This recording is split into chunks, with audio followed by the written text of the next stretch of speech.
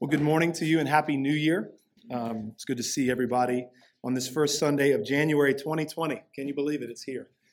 It's an appropriate text and theme for our service today. We don't plan this stuff ahead of time like this intentionally, but the theme of today's service and even the sermon text this morning is very fitting for the new year.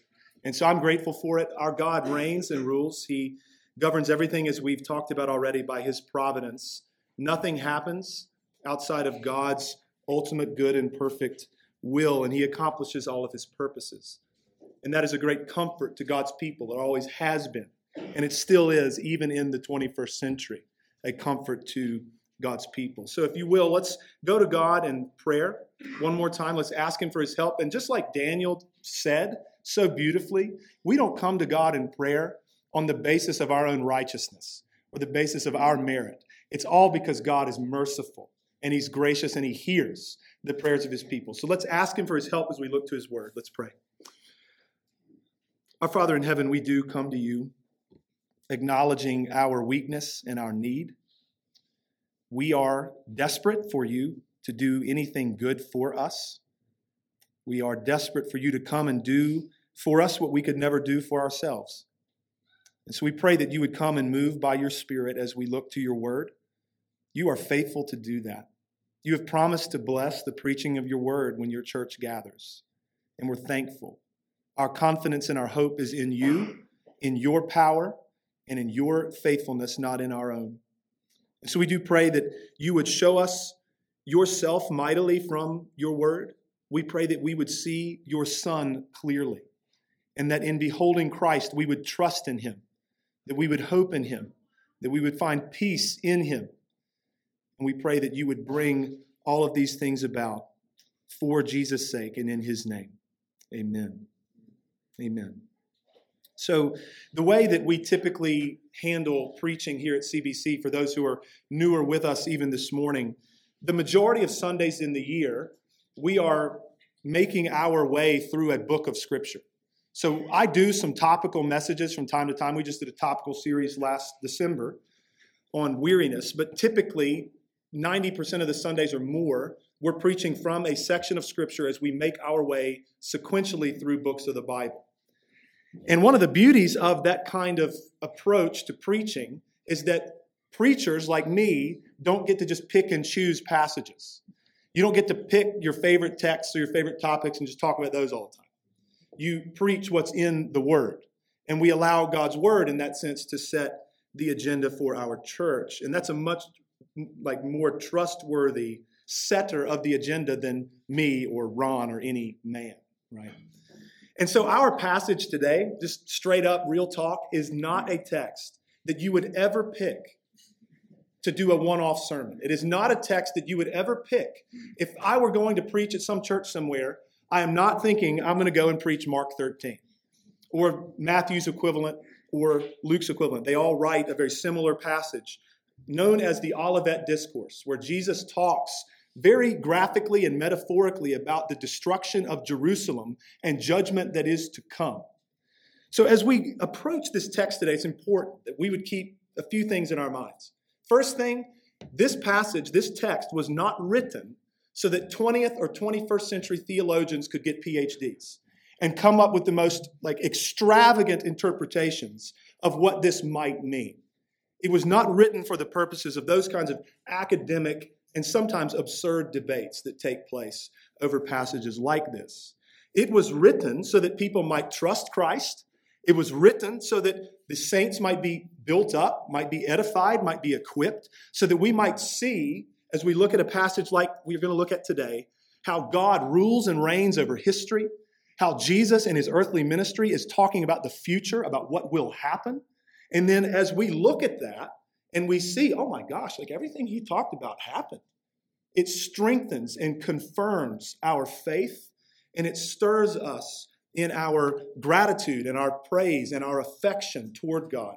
And it gives us confidence that we can in fact trust the Lord. So have those things in your mind, kind of come to the text and look at it through those lenses as we look today at Mark chapter 13. So if you have your Bibles with you, you can go ahead and open them up or turn them on to Mark 13. If you didn't bring a Bible with you, don't worry about it. We will get the verses, the words to Mark 13 up here on the screen, and you'll be able to follow along just fine. So before we go any further, I'm going to read Mark 13 in its entirety, all 37 verses, and then we'll consider it together. This is the word of God.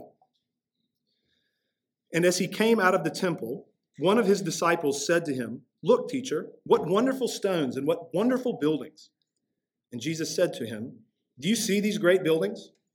There will not be left here one stone upon another that will not be thrown down." And as he sat on the Mount of Olives opposite the temple, Peter and James and John and Andrew asked him privately, "Tell us, when will these things be? And what will be the sign when all these things are about to be accomplished?" And Jesus began to say to them, "See that no one leads you astray. Many will come in my name, saying, 'I am he,' and they will lead many astray. And when you hear of wars and rumors of wars, do not be alarmed. This must take place, but the end is not yet. For nation will rise against nation and kingdom against kingdom. There will be earthquakes in various places. There will be famines. These are but the beginning of the birth pains. But be on guard, for they will deliver you over to councils, and you will be beaten in synagogues, and you will stand before governors and kings for my sake to bear witness before them. And the gospel must first be proclaimed to all nations. And when they bring you to trial and deliver you over, do not be anxious beforehand what you are to say, but say whatever is given you in that hour, for it is not you who speak, but the Holy Spirit. And brother will deliver brother over to death, and the father his child, and children will rise against parents and have them put to death. And you will be hated by all for my name's sake, but the one who endures to the end will be saved. But when you see the abomination of desolation standing where he ought not to be, let the reader understand, then let those who are in Judea flee to the mountains. Let the one who is on the housetop not go down, nor enter his house, nor take anything out, and let the one who is in the field not turn back to take his cloak. And alas for women who are pregnant, or for those who are nursing infants in those days. Pray that it may not happen in winter. For in those days there will be such tribulation as has not been from the beginning of the creation that God created until now, and never will be. And if the Lord had not cut short the days, no human being would be saved. But for the sake of the elect whom he chose, he shortened the days. And then if anyone says to you, "Look, here is the Christ," or "Look, there he is," do not believe it. For false Christs and false prophets will arise and perform signs and wonders to lead astray, if possible, the elect. But be on guard. I have told you all things beforehand. But in those days after that tribulation, the sun will be darkened, and the moon will not give its light, and the stars will be falling from heaven, and the powers in the heavens will be shaken. And then they will see the Son of Man coming in clouds with great power and glory. And then he will send out the angels and gather his elect from the four winds, from the ends of the earth to the ends of heaven. From the fig tree, learn its lesson. As soon as its branch becomes tender and puts out its leaves, you know that summer is near. So also, when you see these things taking place, you know that he is near, at the very gates. Truly, I say to you, this generation will not pass away until all these things take place. Heaven and earth will pass away, but my words will not pass away. But concerning that day or that hour, no one knows, not even the angels in heaven, nor the Son, but only the Father. Be on guard, keep awake, for you do not know when the time will come. It is like a man going on a journey when he leaves home and puts his servants in charge, each with his work, and commands the doorkeeper to stay awake. Therefore, stay awake, for you do not know when the master of the house will come, in the evening or at midnight, or when the rooster crows, or in the morning, lest he come suddenly and find you asleep. And what I say to you, I say to all, stay awake. Amen. We thank God for his word today and every day. I want to preach this sermon in two parts. The first part, with no apologies, is going to be very heavy in explanation. Very heavy in explanation. I want us to try to understand together, what does this mean? What is this talking about? And so once we've done that, hopefully sufficiently, not that I'm going to be able to say everything that could be said about this passage in one sermon, but hopefully we can understand it adequately well together. In the second portion of the sermon, I want to give us three big reflections, meditations, implications of the truth of this text. And I think they're applicable for the new year. So that's my hope for our time together today. So part one, Let's try to understand Mark 13 together. Remember the context. This is always a great way to start. Remember the main thrust of last week's message as we were in Mark chapter 12, the last half of it or so. Jesus was pointing out the fact that the religious system of his day was upside down, right? That the whole thing was mixed up. The whole thing was upside down. It was built on false pretenses. It was built on even obedience to codes. It was built on external appearance. It was not legitimate and authentic religion. So in light of that reality, the fact that this religious system is so upside down and corrupted, judgment is coming. Judgment is coming. And Jesus in verses 1 and 2 of Mark chapter 13, if you put your eyes there, makes that quite clear. They come out of the temple complex, this beautiful, glorious building.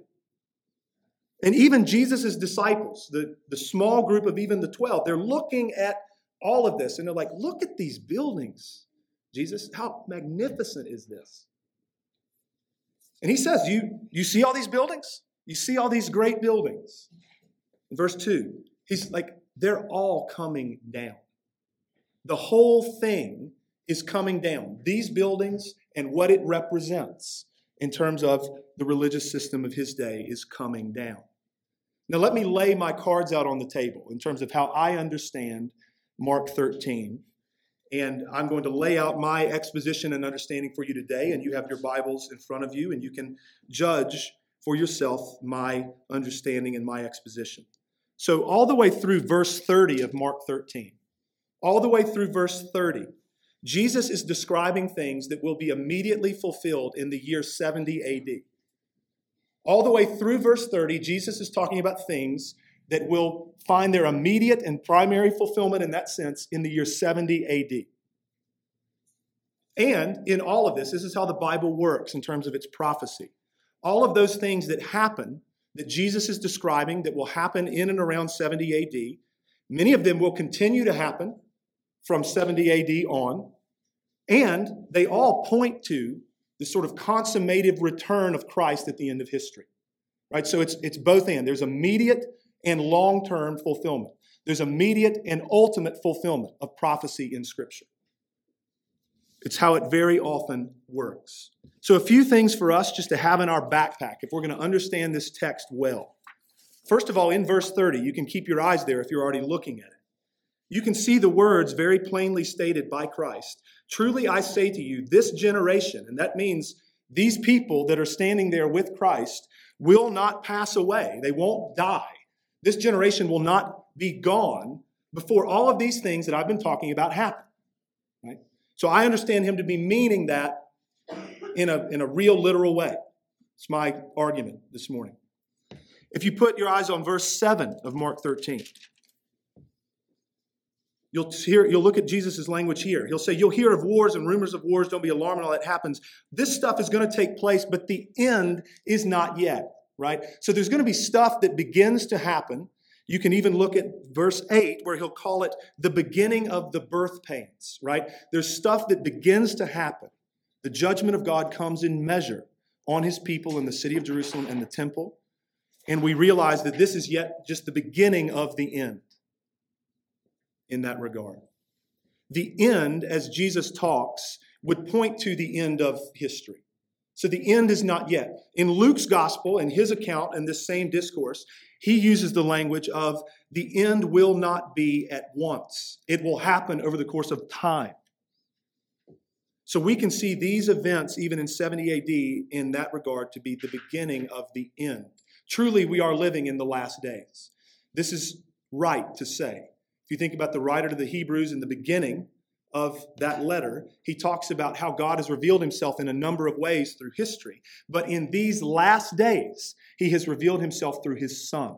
The era of Messiah, once Jesus has come, biblically speaking, are the last days.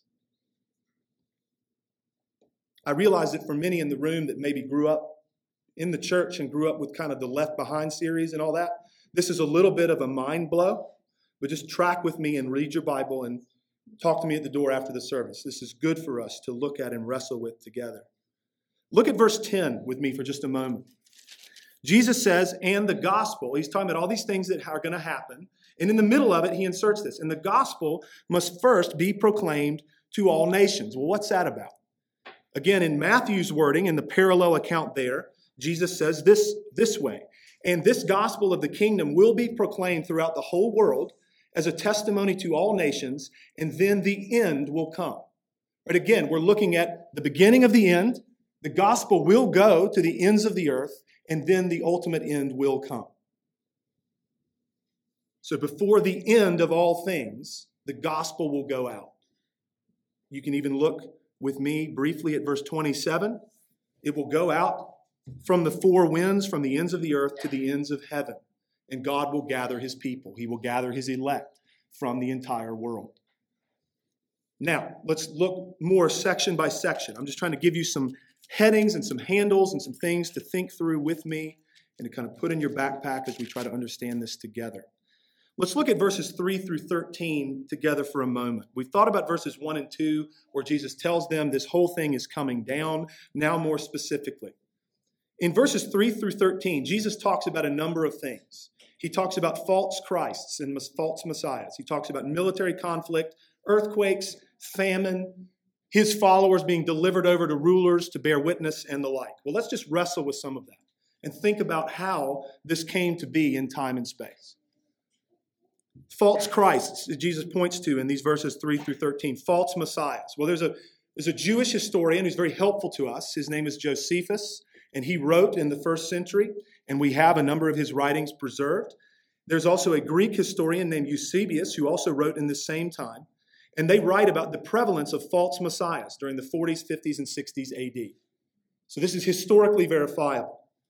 As an example, even in the book of Acts, Acts chapter 5, Luke, the writer of that book, mentions two men by name who had claimed to be the Christ, who had gained a following. So this was happening in the decades after Jesus died and rose from the dead. So Christ's prediction of false Christs, it comes to be. On military conflicts, how he talks about wars and rumors of wars and the like. A Roman historian named Tacitus, along with Josephus, the Jewish historian that I already mentioned, writes of a number of military disturbances, again in these same decades, the 30s, the 40s, the 50s, 60s, 70s AD.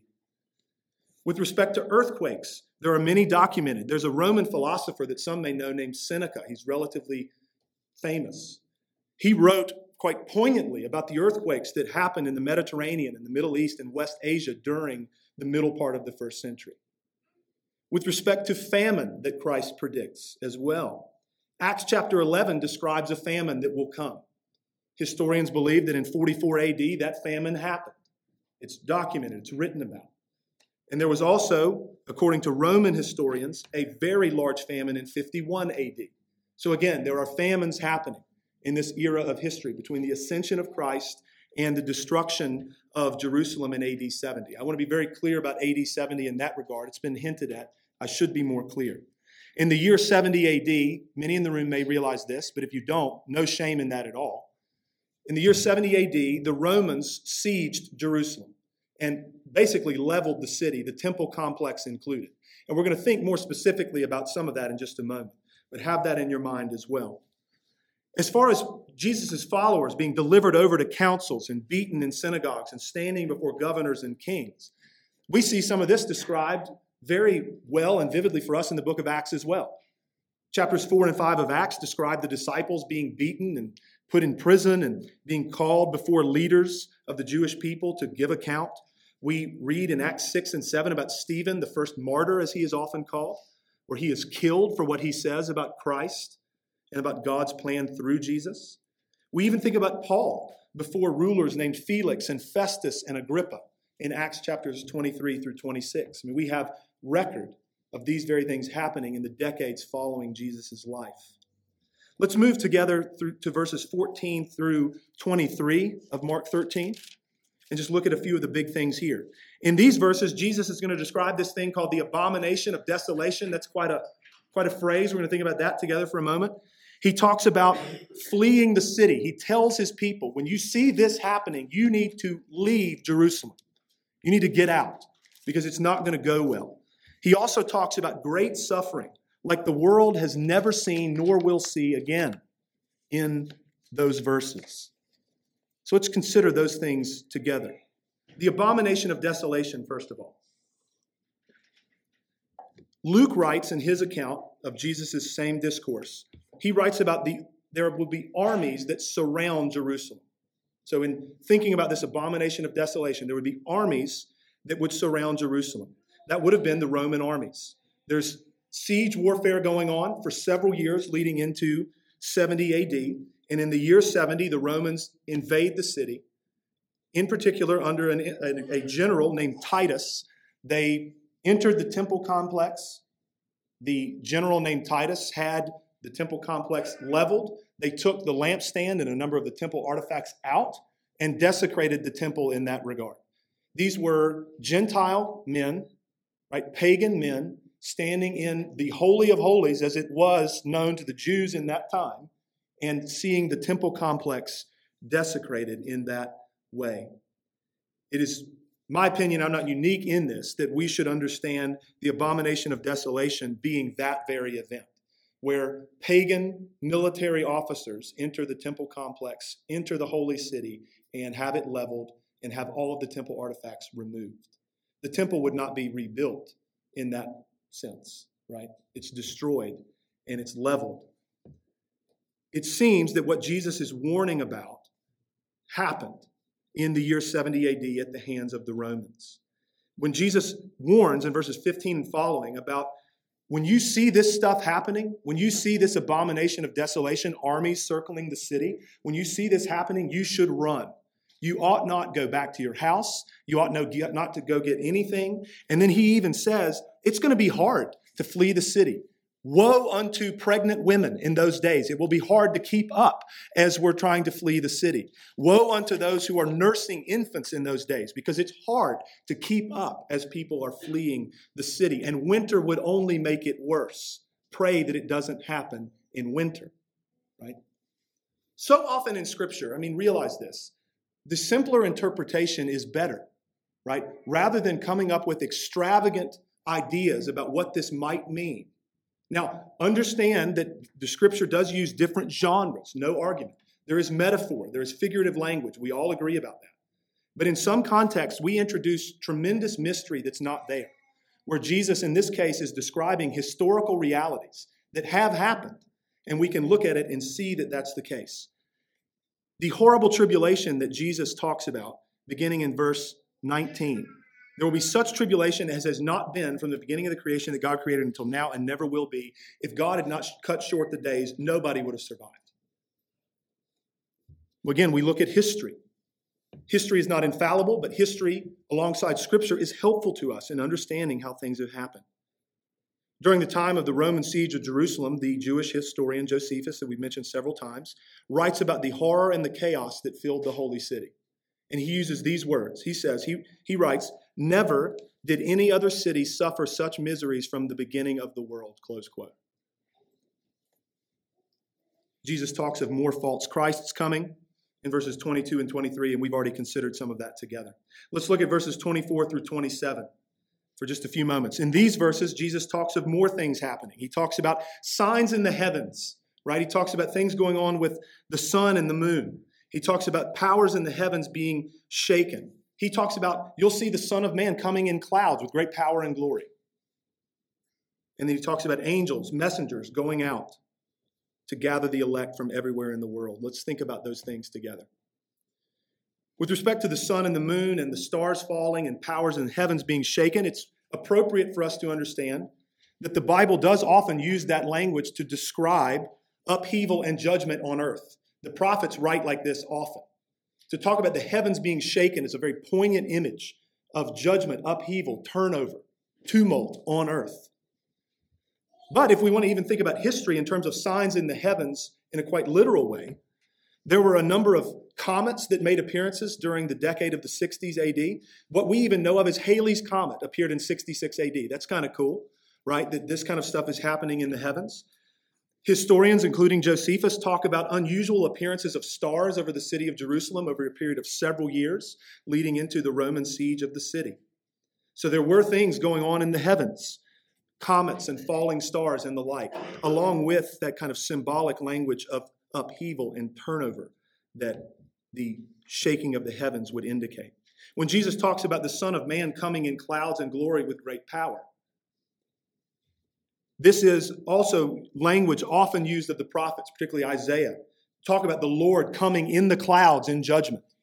Right? So I think Jesus is describing in a very vivid way his powerful, obvious coming in judgment in the year 70 AD, where he often in his earthly ministry set himself over against the religious system of his day, pronounces judgment upon it in the early verses of Mark 13, and then decades later comes in judgment to, in one sense, tear down this false system of religion against which he had set himself during his earthly ministry.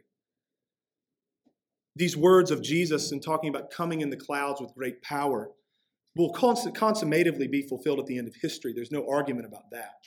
There's no argument about that. That that's the ultimate fulfillment.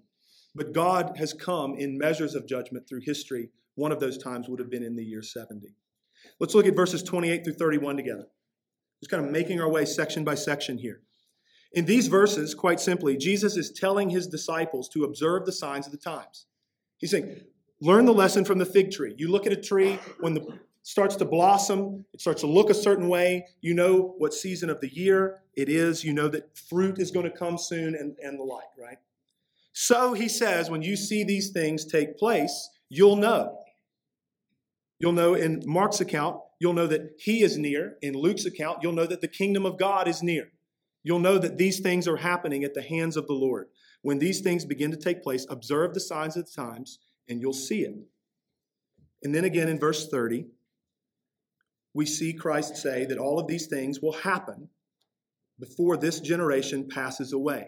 Heaven and earth will pass away, right? But my words will not pass away. My words most certainly will come to pass, right? That's what he's saying. All of this has happened.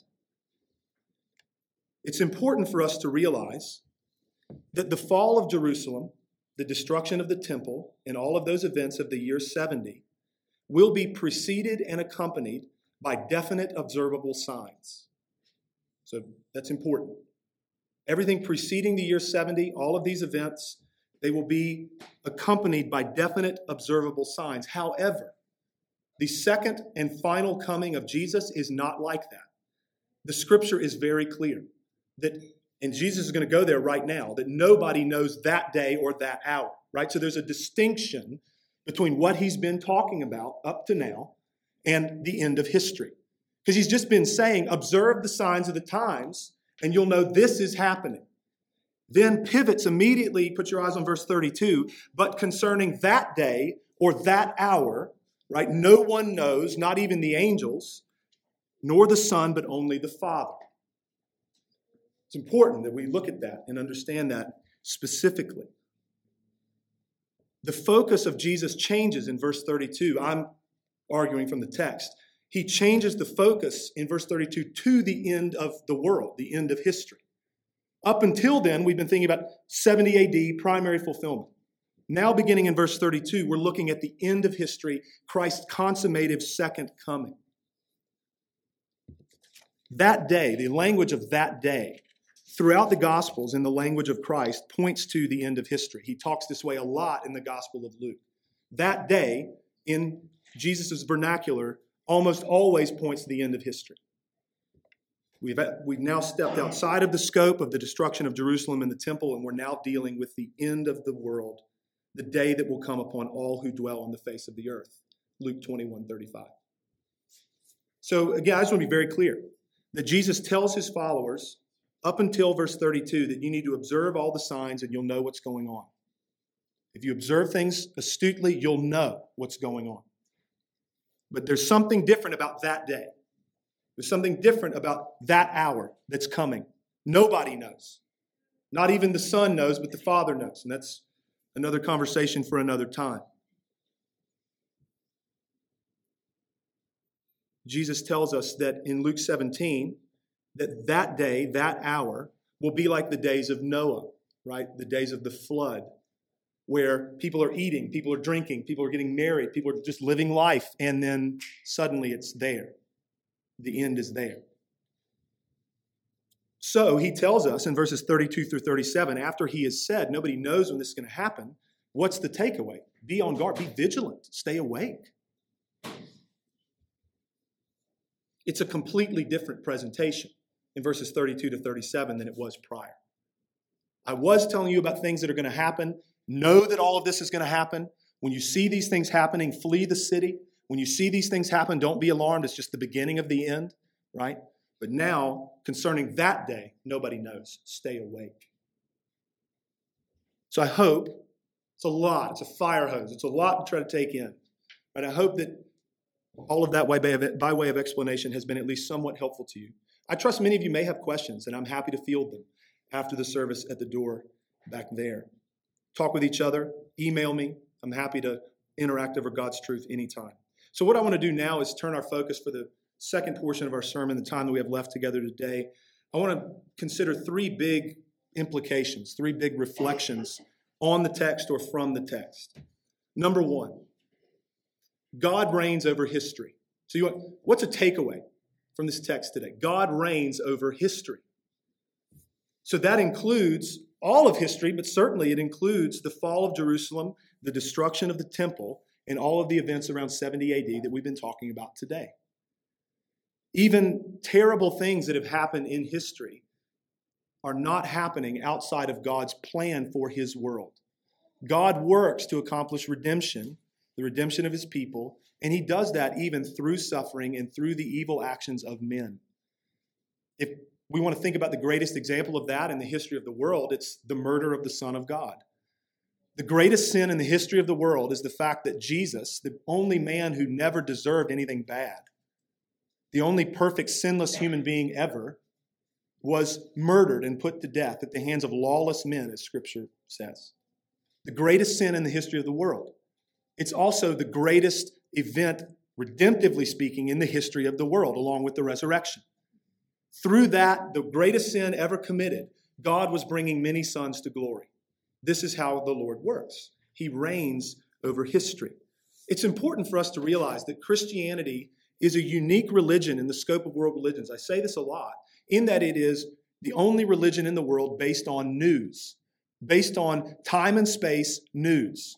Something happened in history that has changed everything, right? And now there is no longer stuff to just go do in hopes that God might accept you.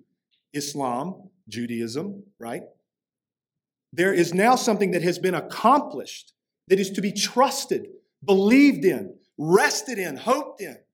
The work is done. Christianity is utterly unique. It is grounded in history, in events that have happened in time and space. And the clear thrust of Scripture is not just that God knows the future, it's that God has planned the future. It's a huge distinction. He's not just really smart.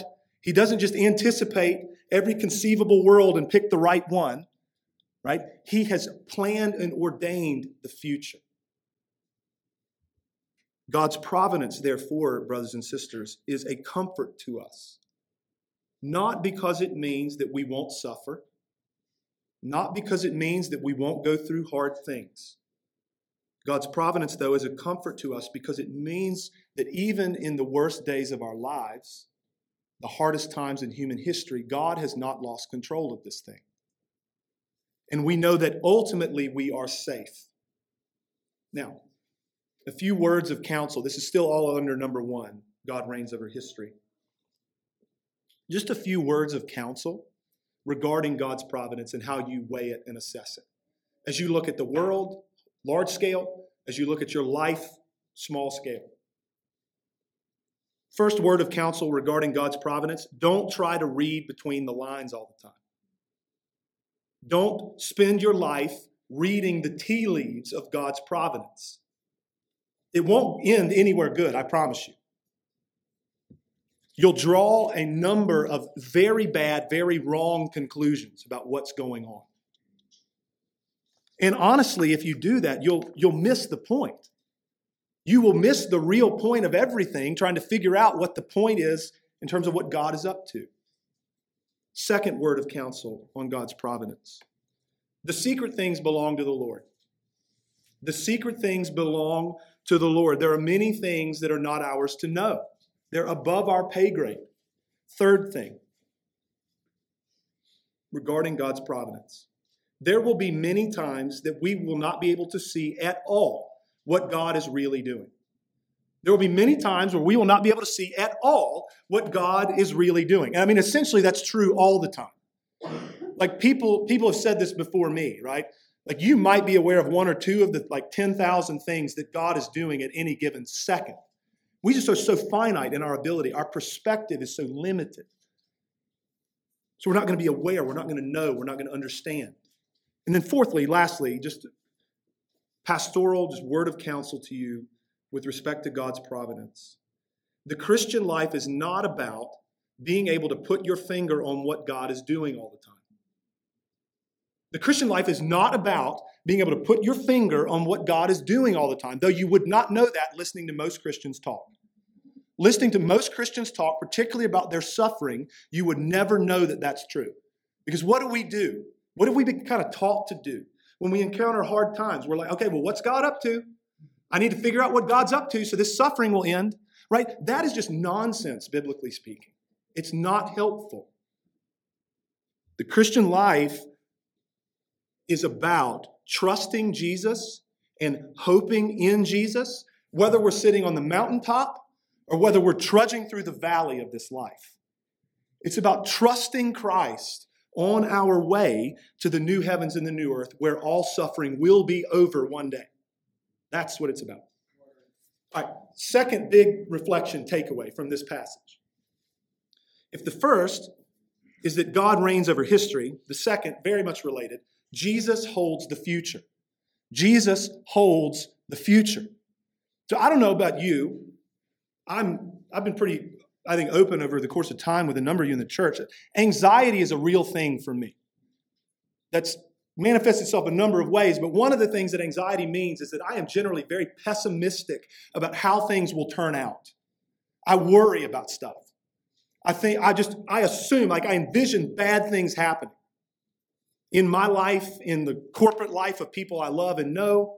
It's been this way since I was a kid. The future, in that sense, to me, can be a very frightening idea because I don't know what tomorrow brings, and that scares me to death. I don't know about you. You might not be that way. I trust there are many in the room who are that way. It is a tremendous comfort to know that Jesus holds the future, that the future in Christ is secure, and that so are we. This is what allows us to not fear, ultimately not fear, even though a lot of scary things happen in a fallen world. A lot of scary things happen. Like, apart from God and Christ, depression and suicide and anxiety are reasonable in this world. Because it's a frightening place sometimes. A lot of good things in the world because God made it good and He's merciful and gracious. And there is a lot of horrible stuff in the world.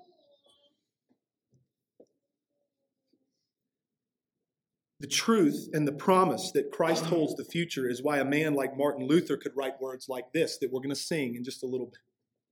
Did we in our own strength confide, our striving would be losing. Were not the right man on our side, the man of God's own choosing. Dost ask who that may be? Christ Jesus, it is He. Lord Sabaoth, His name. The Lord of hosts is His name. From age to age the same, and He must win the battle.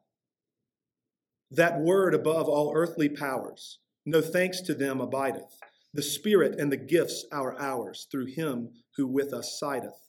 Let goods and kindred go, this mortal life also. The body they may kill, but God's truth abideth still. His kingdom is forever. Jesus, friends, came to accomplish our redemption. He didn't come to make your redemption possible. He came to save you. He came to do everything that God requires of human beings. He came to fulfill God's holy and perfect law completely, so that His record of perfect obedience and righteousness would be counted to sinners by faith. So when you think, like, I've not obeyed God's law, like, really ever, I'm done. You're right if it weren't for Christ. In Christ Jesus, it is as though you have perfectly kept the law by faith. We also have done a lot of bad stuff, and we carry around with us corruption that we inherited from our first parents. Punishment is necessary because God is just and because God is good. He will punish wickedness. And Christ took our sins and our corruption upon himself. He who knew no sin became sin, so that in him we might become the righteousness of God. He took in his own body our sins on the tree and died, so that in Christ Jesus, I think I just lost my microphone, I'll project. So that in Christ Jesus, we would be forgiven and absolved of all sin. Every sin that we have committed, are committing, will commit. It's done and paid for and over. So we can say on the basis of this book, not my opinion, that for those who trust Christ, you are forgiven. So on the one hand, like, what's a takeaway from today's service? I don't know. Go eat lunch with your friends and enjoy your forgiveness. That's a takeaway from today, right? Because of what Christ has done in atoning for our sin and making us right with God. He also came to deliver us from the final and great enemy called death. You want to talk about something scary? Let's talk about death. And Jesus has conquered that in the place of God's people. And we're told that by our union with him through faith, we most certainly will be resurrected as he was, to live forever with God. So Jesus has come and has done all of that. He came to accomplish your redemption, and newsflash, he did not fail. He succeeded. He has saved us, and he will not lose us. He tells us he will keep all of those whom he has died for. He tells us that he will keep all of those whom the Father has given him. He will come back to get us, and he will raise us up with him on the last day. That's good news. All by faith, not by anything that we do. Now, thirdly, so this is the third big reflection takeaway piece. Jesus says himself in the text that we looked at today, no one knows that day or that hour. No one except the Father. So what do? We're to stay awake. And you're like, okay, so what do we do? Right? Seriously, like, what should we be doing? It's a great question. So I'm going to give you not an exhaustive list at all, just a high-level reality. All right, so I think we're literally going to hit the pause button and let Ron put batteries in my pack here. For those of you new with us today, technology fails us from time to time. You'll realize this is not the first time this has ever happened. Thanks, man. Yeah. Okay, after that brief intermission. So I'm just going to start over. No one knows that day or that hour, right? So Jesus says, stay awake. And we rightly would say, okay, well, what does that mean? What should we do? How should I think? What should I prioritize as a Christian? So I'm just going to give us some stuff. There's a lot that could be said. First thing I'll say, just by way of a disclaimer, the church in our day makes the Christian life incredibly complicated, and it's not helpful. It is not complicated. It's deep, like unfathomably deep, and impossible in your own strength, but it is not complicated. All right, so that is liberating in and of itself. I'm going to say a lot right now, but I'm going to try at the end maybe to just even summarize all of this in a few words. Like, here are the main things, but here we go. First thing, what does it mean to stay awake? What do we need to do? Nobody's going to fall out of their chair. Trust Christ. That's where we start. If we don't start there, what are we doing? Trust Christ. So Jesus, in his words to his disciples, tells his disciples, abide in me. Well, what does that mean? Abide in me, dwell in me, remain in me means believe in me, trust in me, hope in me, rest in me, place your confidence in me. Apart from me, you can do nothing. Right? This is John 15. So we start here. We have peace with God now and in the future because of Christ. We start there. Because we have been justified by faith, we have peace with God. Nothing, and by nothing, Paul means nothing in Romans 8, will separate us from the love of God in Christ Jesus our Lord. We trust Christ. There's a song that we sing here sometimes, the last verse of which goes this way. Lo, the incarnate God ascended, right after his death, pleads the merit of his blood at the throne of God. Venture on him. Venture wholly. Let no other trust intrude. Trust nothing else but Christ.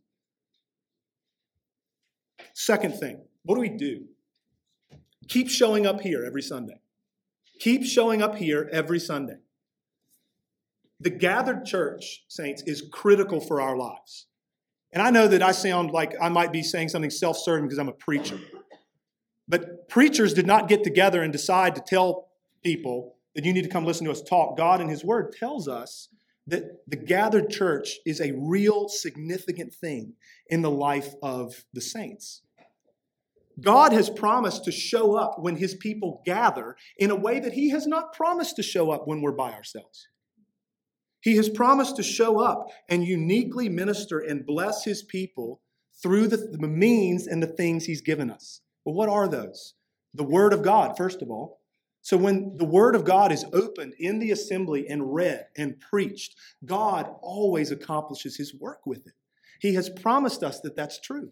And you realize when you read your New Testament that that's a first century context. And so all of those words about the Word of God, reading it and meditating and like the preaching and the public reading of Scripture, all of that stuff would have been happening in the context of the church assembled because people didn't have Bibles. People didn't have their own Bibles until like 300 years ago, by and large. So it's a corporate reality that the apostles are exhorting us to, word ministry in the context of the church gathered. God shows up and uniquely blesses his people through the sacraments of baptism and the Lord's Supper. Those sacraments are about God's faithfulness to us before they're ever about our faithfulness to him. Baptism represents the fact that we have been united to Jesus by faith, that we have been united to his death and resurrection, that we have been raised to walk in newness of life, that we've been sealed with the promised Holy Spirit. Remember your baptism and what that represents. The Lord's table is where we come every Sunday after we have received the Word of God and we have received Jesus in the Word. We come to the table to receive Christ by faith there. We are proclaiming his death until he comes and participating in his body and blood by faith as we come to the table. God uses that week after week after week.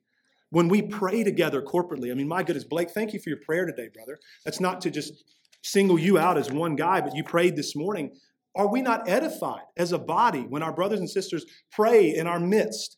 Are we not edified when we sing together, when we sing of God's truth, right? Next thing. So show up here every Sunday. What else should we do? Prioritize the fellowship of the saints in your life. Prioritize the fellowship of the saints in your life. That means just hang out together as brothers and sisters in the faith. Get to know people. Hang around after service and just talk. That's how things materialize so often. It's like, hey, let's go do this. And then a group of people goes and does something. Oftentimes, the best sort of counsel happens like that, organically, when you're hanging out with people from church. Yeah, you might schedule a meeting with a pastor or a counselor, and that might be helpful, we hope. But a lot of times, the best counsel happens. You're with a group of friends, something comes up that's going on in your life, you all talk about it, and you get clarity just through conversation with your brothers and sisters. And God works that way by his Spirit through his people. He does it all the time. Lean into the church. Next, what can we do? What should we do? Love one another. Love one another. In the church, encourage each other. Bear with one another. We're all going to sin against each other. We're going to offend one another. It's just a question of how often or when will that happen, not if. It will happen. So bear with one another in love and patience. Show charity and compassion toward one another. Counsel and lovingly correct one another. Seek to restore those who are in sin with a spirit of gentleness, Galatians 6:1. Point one another ultimately to Christ. Just an observation, brothers and sisters, we're nearing the end. It's interesting how in the church, even amongst Christians, when we make New Year's resolutions, we all do, and that's totally good and fine to resolve to do things. It's good. It's just interesting that rarely, if ever, do those resolutions include deeper participation in the corporate life of the church. They almost always are something private. Not that that's bad. It's great to resolve to read the Bible more and pray more, but I think biblically speaking, we should all resolve, I'm going to be more deeply engaged in the corporate life of the church. Like that's a great thing to resolve ourselves to. Just a thought. Further, we could go on. Like, brother, give me handles. Help me. You've said some stuff. Keep showing up here. Love each other. Hang out with each other. Great. Get to know God's word. There's the thing. Get to know God's word. You'll get to know it by showing up here and listening to the preaching and hearing it read and hearing God's word explained and all that. But pray that God would give you a desire for his word. Pray that he would help you to make time for it. It doesn't have to be an hour. Start with a few minutes. Like, don't wig out and yoke yourself to something that's going to crush you in 2 weeks that you can't maintain. It's just a common sense call, right? Consider practical ways. Just work Bible and good content into your normal rhythms. That's going to be the most helpful way to do it. Next, pray. Pray. What should we do? Stay awake? Pray. Talk to God. The great comfort to me in prayer is that God already knows what I need. He already knows my heart. So we just talk to him. And here I would say too, don't burden yourself. God hears brief prayers. Like, you don't necessarily have to set out the first time you're like, hey, I'm going to start praying more. I'm going to pray in the morning. Okay, great. Well, start with 60 seconds, not half an hour. And just begin that way, where you say, all right, I'm going to begin my day and I'm going to pray to God. Martin Luther said this, I think it's helpful. Prayer should be brief and frequent. Brief and frequent. Like frequency matters in our prayer life. We pray about everything. Your prayers might be intense, they might not be, depends on the moment. That's not the point. Talk to the Lord. Another thing, stay awake. What do? Very simple. If God says something is sin, run from it. If God says something is sin, flee from it. Avoid it. Run away. Pray that God would give you grace and keep you from sin. That's what Jesus said. Lead us not into temptation, right? Deliver us from evil. Keep my feet from stumbling. Give me grace that I might not sin. If you're married, here we go. These are very simple things where you're just kind of like, bro, do we really need to pay you to say this? If you're married, love your spouse. What do? If you're married, love your spouse. If you're a parent, love your kids. Love your neighbor. Be kind to others. Be thoughtful and considerate. Be respectful. Be upright in your dealings. Don't use and manipulate other people. Generate relationships with people that you have regular contact with and love them. Just be a normal person. And as opportunities present themselves, and they probably will, give the reason for the hope that you have. It's very simple in that regard. If you're an employee, go to work. Stay awake. What do? Go to work if you work outside the home. Show up on time. Put in an honest day's work for an honest wage. Work well with your coworkers. Strive to be good at what you do. All of these things honor God. One time a man came to a pretty famous theologian who lived a few hundred years ago, and he was a cobbler. He was a maker of shoes. And he says, sir, what do I need to do to really honor God in my vocation? Probably looking for a very spiritual answer. What do I need to do to honor God in the way that I make shoes? And this man looks at him and he says, well, pretty simply, make good shoes and sell them at a fair price. It honors God, right? We tend to over-spiritualize stuff a lot in a way that doesn't help us.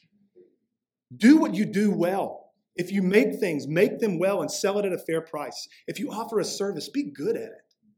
Do it well. For those whose work is managing the household, do it well. Be resourceful and diligent. Seek to create a loving and healthy environment in your home. Seek to make it a place of peace and order. It's an important job that you do if you are primarily working in the home. So, kind of to sum up, right? I've said a lot. All of these things are very ordinary. They are. And this is what we are called to in Christ. These things that seem mundane, they seem ordinary. It's like, well, how is that like mega special? And the answer to that is, well, in and of themselves, none of these things are just jaw-dropping, astonishing.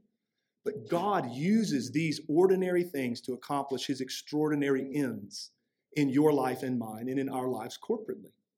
It's important that we would realize those realities. So what do we do, brother? Give us some marching orders. Trust Christ.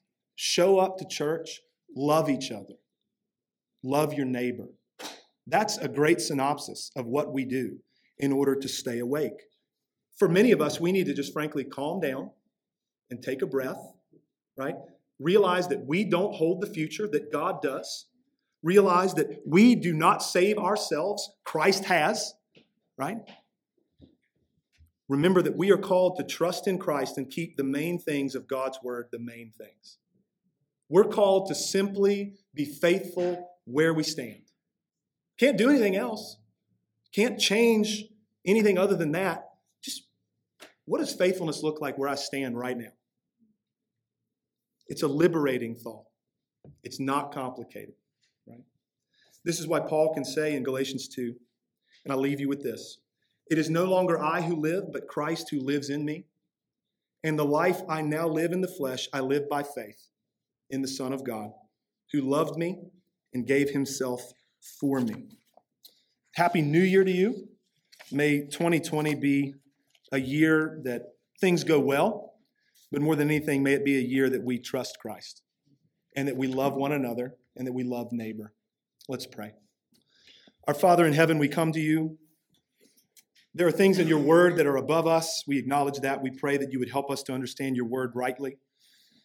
For any of the things that I have said today that are incorrect, I pray they would dissipate and be forgotten. For the things that are, we pray that you would drive those truths deep into our hearts, that you would continue to confirm and strengthen our faith in Christ, and that you would continue to transform us and conform us into his image.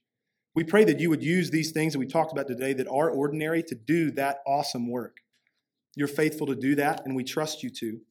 And we pray for you to continue to watch over us, lead us, and guide us. We pray all these things in Jesus' name. Amen.